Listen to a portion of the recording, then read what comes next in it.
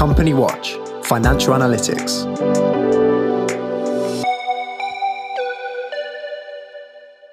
Hello and welcome to the 11th episode of our Company Watch Coronavirus podcast. I think I'm going to have to stop counting them soon. I'm Jo Kettner, CEO of Company Watch, and I'm joined by Nick Hood, Financial and Commercial Risk Analyst. Welcome, Nick. Morning, Jo. We're recording today's episode on Friday, the 5th of June. And this week, we've seen the Corporate Insolvency and Governance Bill reappear in Parliament to continue its passage. But I think that was somewhat overshadowed by the Business Secretary, Alok Sharma, appearing unwell at the dispatch box and self-isolating with suspected coronavirus, although we understand that he's actually had a negative test from that. So something else has infected Parliament. But the bill did pass through its committee and its third reading. So we'd expect that to receive royal assent in pretty short order. There's also been some more detailed released on the government trade credit insurance guarantee. And it looks like the government is going to be covering 90% of losses incurred by insurers. But according to the ABI press release, they'll also take 90% of the premiums. And it's an opt-in scheme. So we're going to wait to hear which insurers are going to participate in this. It looks like Euler and Atradius have indicated that they will join, and others have got about a month to sign up. So we'll pick up on that again once we've got a better picture of which insurers have joined and what that's going to look like for insurers and policyholders. And of course, the prospects for trade credit in general, which we think is such a crucial part of keeping the economy going. Our attention today, though, is going to turn to what COVID-19 has done to the value of assets on corporate balance sheets and why the revaluations that are starting to happen across the market matter to our listeners. So the murky world of asset valuation is something that's important to us at Company Watch, and users of our systems will know that we're perhaps a bit unfashionable in that we have been very highly sceptical of intangible asset valuation. But the valuation of assets is really an important part of funding because debt is secured against assets. And so the higher the value of the assets, the more funding is available. And so the two parts of that system are starting now to come under scrutiny. And Nick, you found some quite interesting stories this week about companies that are starting to feel the pinch of what a downward revaluation is going to mean to their ability to raise funds. So perhaps you can set the scene and give us an idea of what this means. Delighted, Jo. Yes, it's interesting. Every week as we do these things, in the run-up, you look for stories and you look for themes and trends. And these two stories that have prompted this week's topic popped up, and it's difficult to ignore the seriousness of what's going on here. The first one that came out was the airline Lufthansa, who having happily some weeks ago said, oh, we're fine in terms of cash flow, we're burning cash, but we've got unencumbered aircraft worth 10 billion and we're going to raise cash against them. And they owned, these were aircraft. Yeah, so they're unusual, Lufthansa. They're not into the leasing game, they buy their planes outright. Right. Well, that was fine a few weeks ago, but now suddenly Lufthansa is saying we can't raise money on these planes, which either means that the aircraft finance market has shut down, which is serious for that industry, or it means those planes are effectively worth nothing. And what it forced Lufthansa to do was, first of all, to go to the German government and borrow, get a 9 billion euro bailout. And the consequence of that is they've announced this morning that they are going to go into a major restructuring, which will involve inevitably thousands of job losses, but also major asset sales, because they can't raise cash anywhere else. They're having to sell assets because, of course, the bailout will have to be repaid under state aid rules. And that's a big thing. Big news. Yeah. One minute, we're fine. We've got lots of assets unencumbered. Now it's we've got a real problem. We've had to borrow a lot of money from the government, and we have to repay it. So we have to restructure. I mean, you might say they would have had to have done anyway because of the state of the airline industry and the predictions of the slow return of passengers. So that's in aviation. Unsurprisingly, perhaps also the story in the American oil industry, in the oil industry, where a company called Seadrill, big operator, has announced that it's booked a $1.2 billion impairment on the value of its rigs, its oil rigs. Wow. That's a huge. Well, it is a big one, because this is a company that has $7.4 billion of debt. And presumably financed against a valuation. Yes, that was that much higher. Absolutely right. And so now they've called in experts to help them in discussions with their bankers. And so the recognition, or perhaps the realization, of the shrinking asset value has pushed them into a formal restructuring. So that's the second illustration. Interestingly, both of these are industries that had their own problems before coronavirus changed the commercial landscape. And it speaks to this whole business of being, when you're assessing risk, think about the history of the industry, think about the strength of the company before all this started, and it'll be a better guide towards the companies that you can be more comfortable with and the ones you need to look at much more carefully. Third example, not to bury everybody with detail, but the poor, benighted shopping centre owner Intu, which it accepted a little while ago that its shares, therefore its equity, was worthless, or so industry commentators said, announced this week its rent and service charge income in 2020, they now expect to drop by 37%. Compared to last year, compared to last year, which was already a bombed-out year.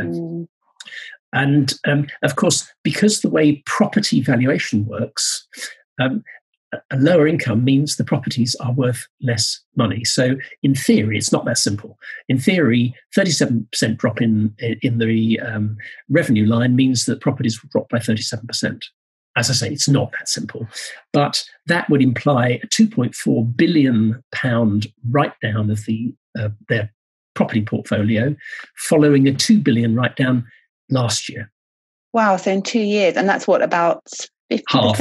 It's about half of the property. In 2 years? In 2 years.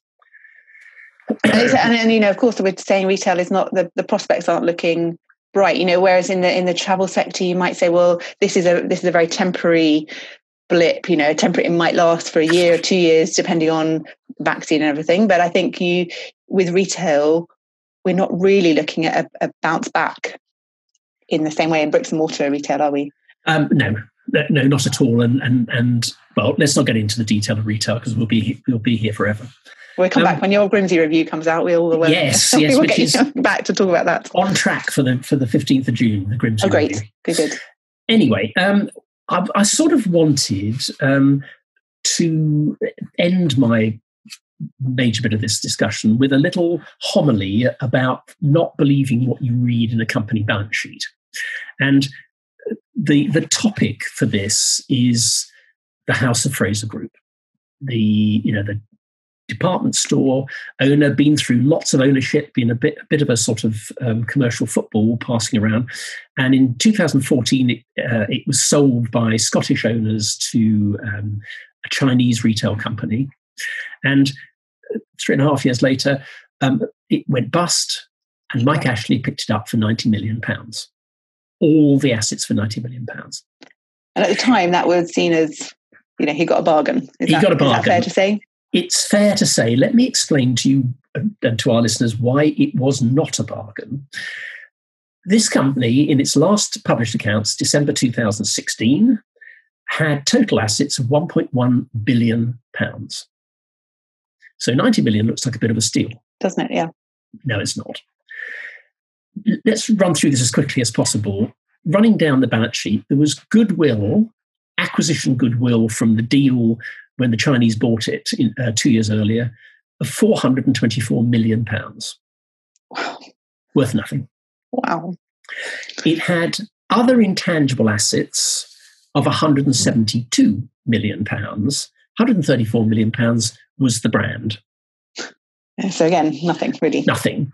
Computer software, 38 million, worth nothing.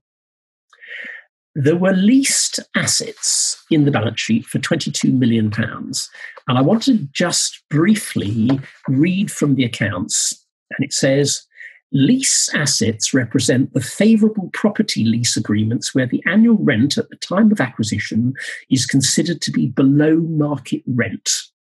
So they're saying we should have been paying this much more for our shops, so we're going to put the difference in the balance sheet. We're going to capitalise the difference. We're going to monetise the difference and stick it in the balance sheet.